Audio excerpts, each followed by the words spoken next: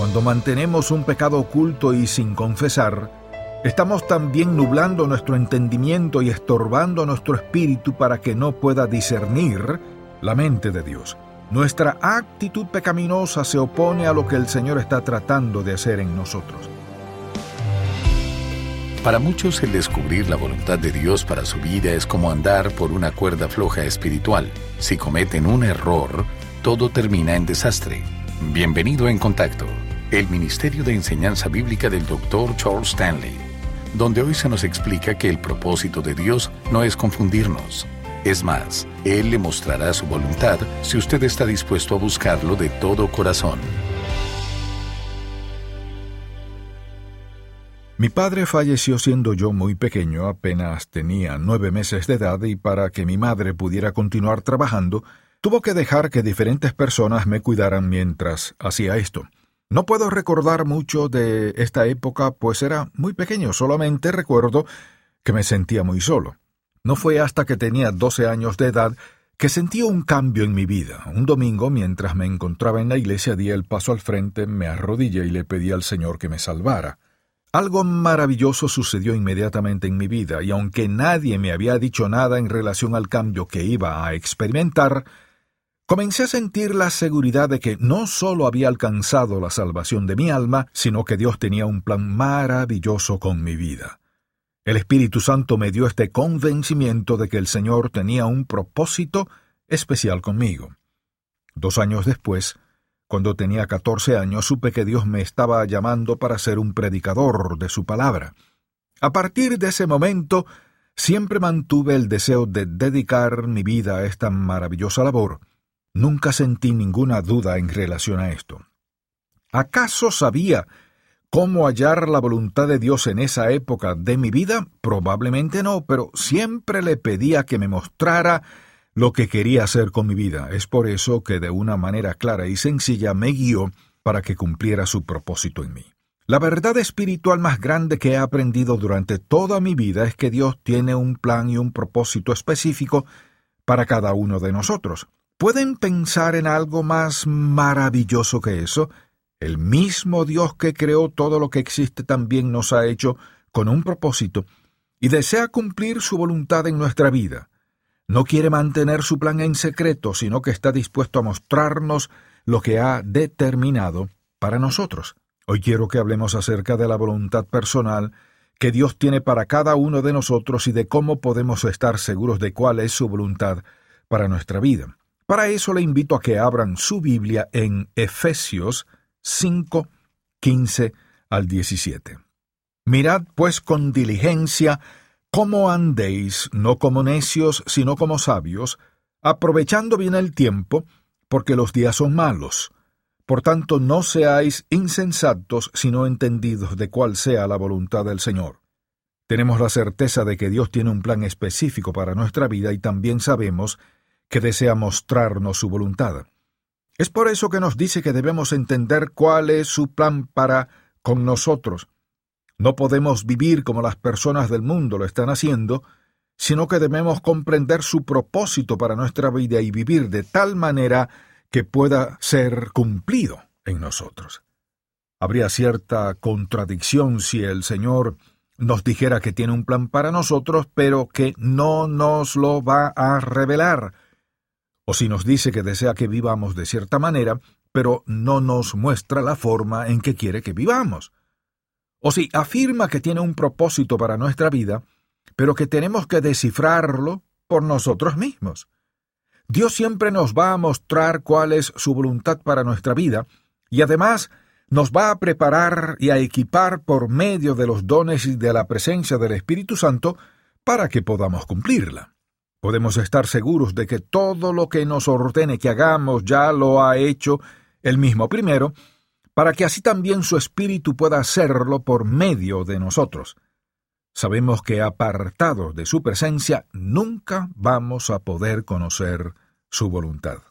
Así que podemos afirmar que tenemos el maravilloso privilegio de saber que Dios tiene un plan para cada uno de nosotros y también que ha asumido la responsabilidad de mostrarnos su voluntad para nuestra vida.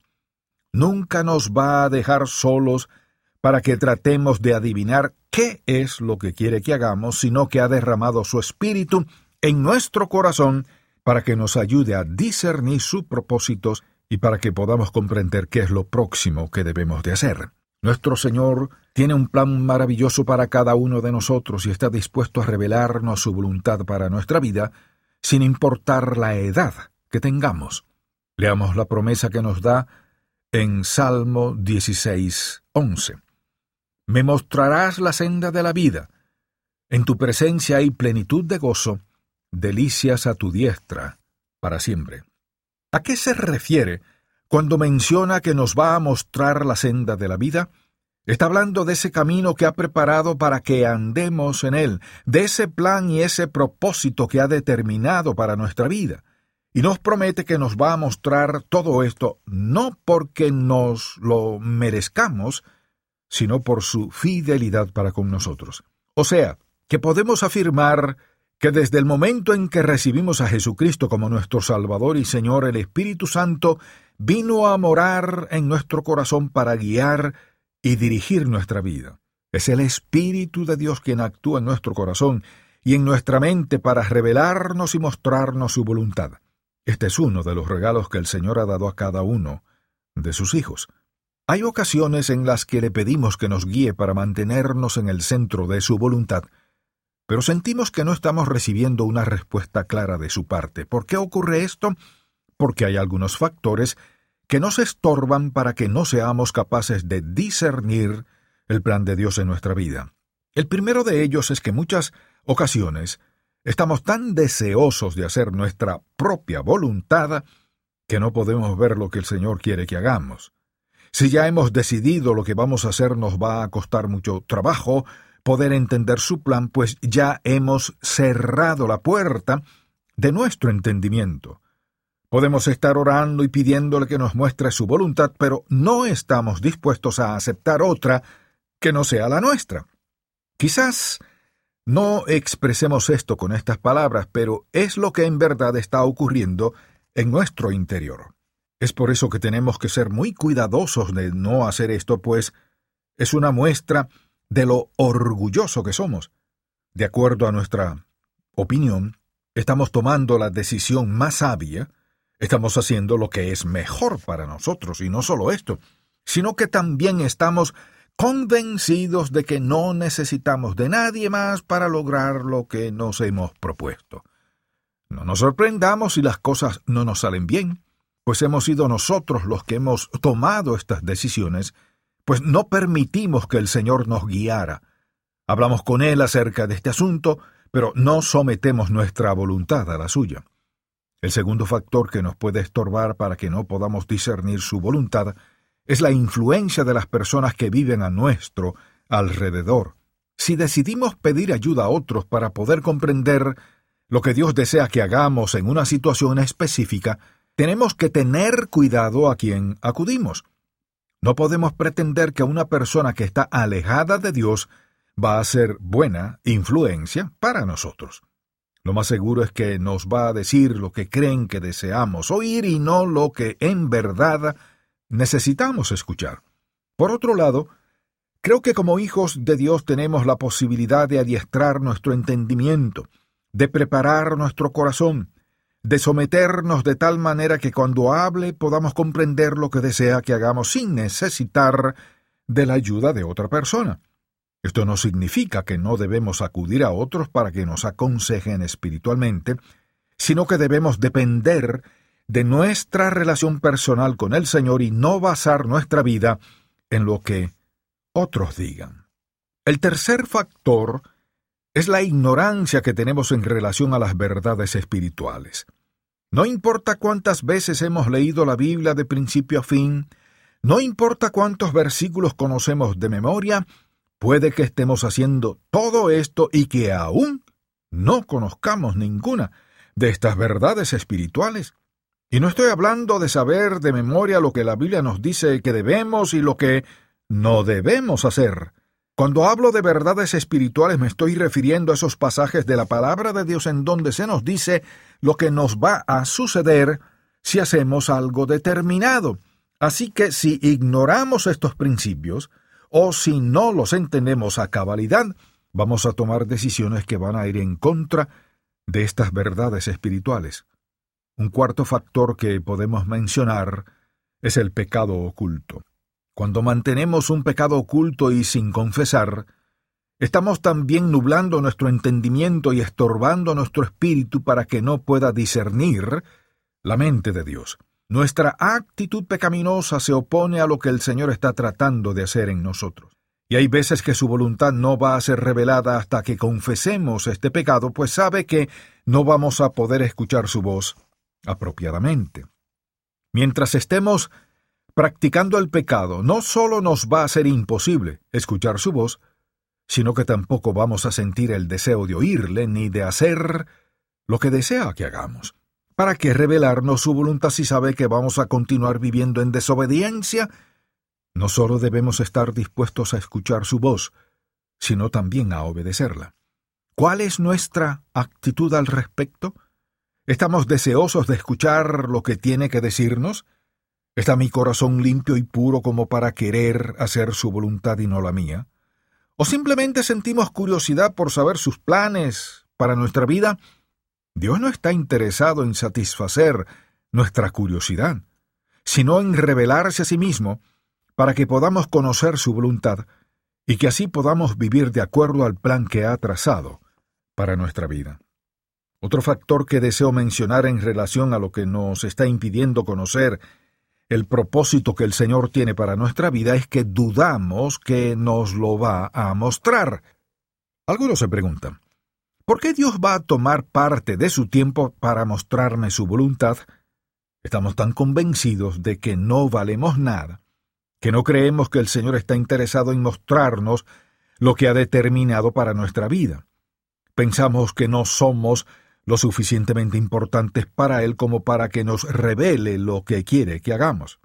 De hecho, hay ocasiones en las que hasta creemos que somos tan insignificantes que Dios no tiene ningún propósito con nosotros. ¿Cómo podemos estar seguros de que esto no es cierto? Porque nos ama, porque se preocupa por nuestro bienestar y porque su palabra nos revela que sí tiene un plan con nuestra vida.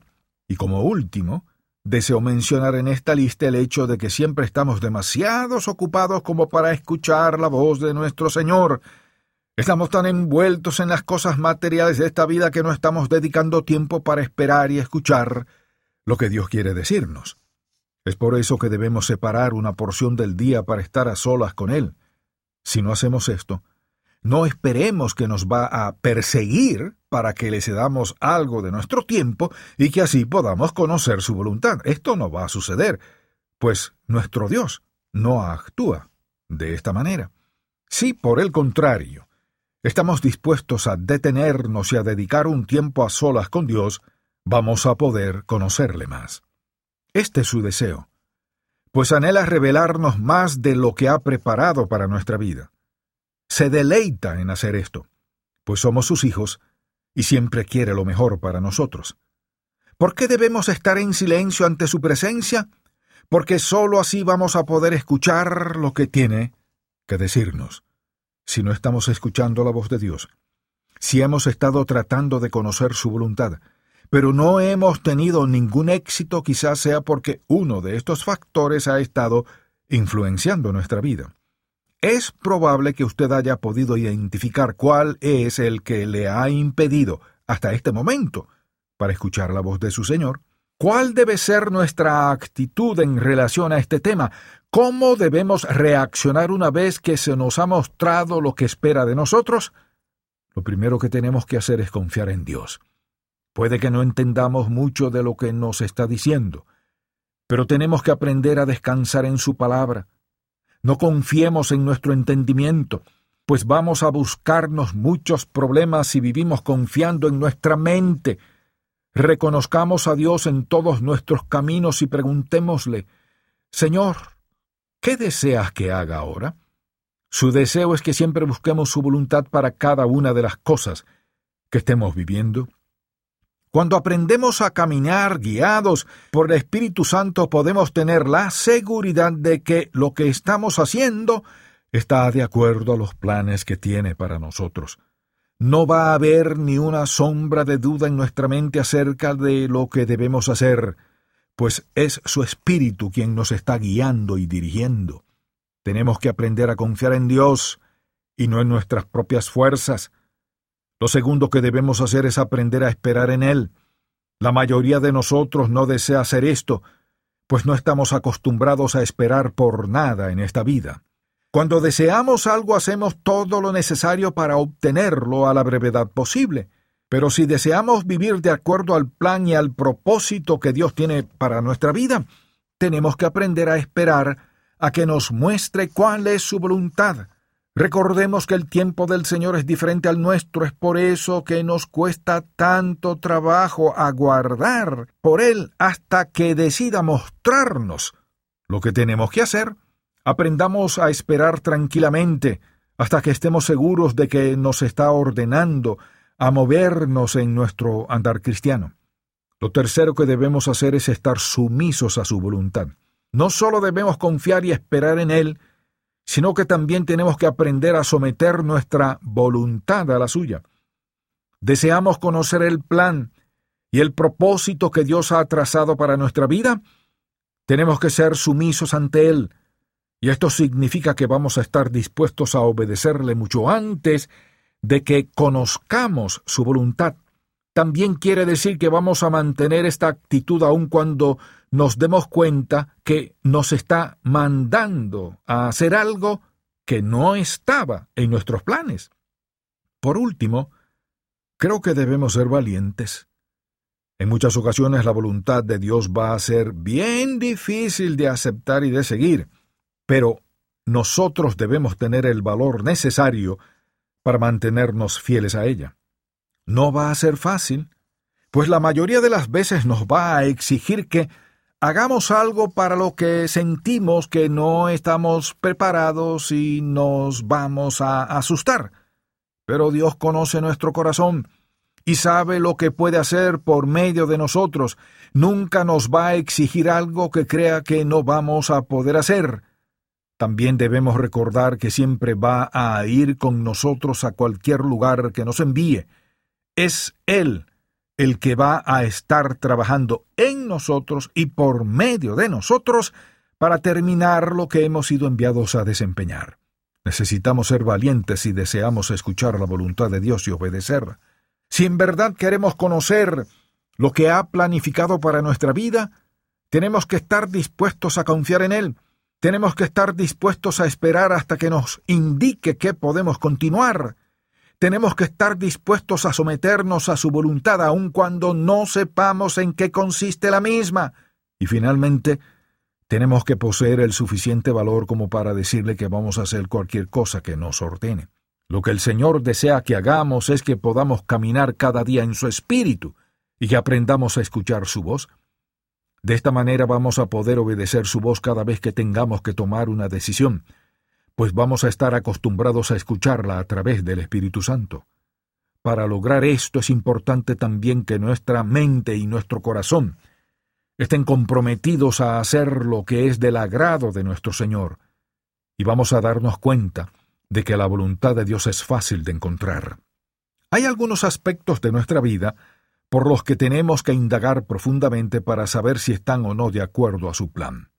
Pero también sabemos que existen otros que son fáciles de identificar como parte del propósito que Dios tiene para nosotros. Podemos mencionar, por ejemplo, el hecho de que el Señor desea que seamos salvos, que después de esto seamos bautizados y que formemos parte de una congregación local. También es su voluntad que nos dejemos guiar por su Espíritu, que amemos a las demás personas, que aprendamos a perdonar a los que nos ofenden y que crezcamos diariamente en nuestro andar cristiano. Como ven, hay muchos aspectos de nuestra vida que podemos estar convencidos que son parte del plan de Dios para sus hijos, especialmente el que ya hemos mencionado en relación a la salvación de nuestra alma.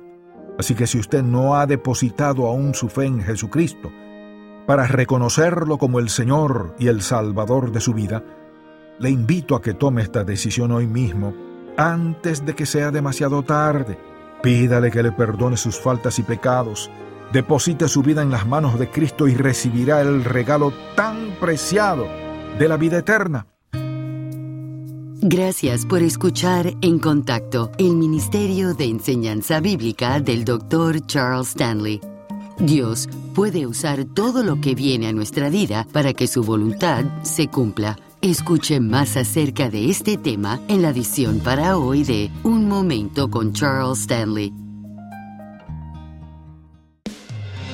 Si desea adquirir el mensaje de hoy, Dios mostrará su voluntad, el cual forma parte de la serie La Voluntad de Dios, llámenos al 1-800-303-0033 dentro de los Estados Unidos y Puerto Rico o visite encontacto.org. En nuestro andar de fe tenemos preguntas. ¿Cómo sé la voluntad de Dios para mi vida? ¿Dios escucha mis oraciones? ¿Por qué pasan cosas malas? Las respuestas se hallan en la palabra de Dios. Pero, ¿cómo sabemos dónde empezar? El devocional gratuito de En Contacto le guiará en la dirección correcta con contenido bíblico del Dr. Charles Stanley. El devocional En Contacto. Para suscribirse gratis, visite encontacto.org/diarias. ¿Qué tanto está dispuesto a confiarle a Dios? Mi familia. Mi hogar. Cuando todo vaya bien. Y cuando las cosas no vayan tan bien. Estoy dispuesta, pero no sé cómo confiar en Dios por completo. Si lo amamos de verdad y si realmente creemos que su amor es perfecto, confiaremos en Él en los momentos más difíciles. ¿Puede aún confiar en Dios? El libro más reciente del Dr. Charles Stanley, ya disponible. Visita encontacto.org/confiar. Personas malas y acontecimientos horribles nos rodean. Sin embargo, Dios usa aún estas cosas para que su voluntad de nuestra vida se cumpla. A continuación, un momento con Charles Stanley. Dios no hace mala a una persona para que ésta haga algo que agrade a Dios. Pero por la maldad desobedece a Dios y aunque ha oído la verdad se niega a reconocerla. Entonces Dios usa la maldad de esa persona para cumplir su propósito, es decir, Él no hace malos, pero sí los utiliza. Sé que es difícil entender esta verdad, pero permítame darle un ejemplo en la vida de Cristo. Mire, Él tenía que morir, tenía que ser crucificado para darnos la salvación. ¿Podía Dios controlar a Satanás? Claro que sí. Sin embargo, lo dejó actuar en contra de Jesús para que el plan que había trazado desde el principio se cumpliera. Ahora miremos su propia vida. A veces usted se siente tentado a hacer el mal y Dios podría impedirlo, pero Él lo permite. ¿Para qué? Para que usted aprenda algo importante cuando coseche las consecuencias de su mala acción. Siempre recuerde que Dios es soberano. Él controla todas las cosas. Controla a Satanás y permite algunas cosas que, aunque no entendemos, al final veremos las evidencias de que Él ha estado siempre en control. Amable oyente, Él usará lo que haya en nuestra vida o alrededor nuestro para que su voluntad se cumpla. Si el mensaje de hoy ha impactado su vida, visite encontacto.org y aprenda más de las enseñanzas del Dr. Stanley. Mañana concluimos con la serie La Voluntad de Dios y aprenderemos cómo Dios muestra su voluntad a sus hijos. Espero que pueda sintonizarnos para más de En Contacto, el Ministerio de Enseñanza Bíblica del Dr. Charles Stanley.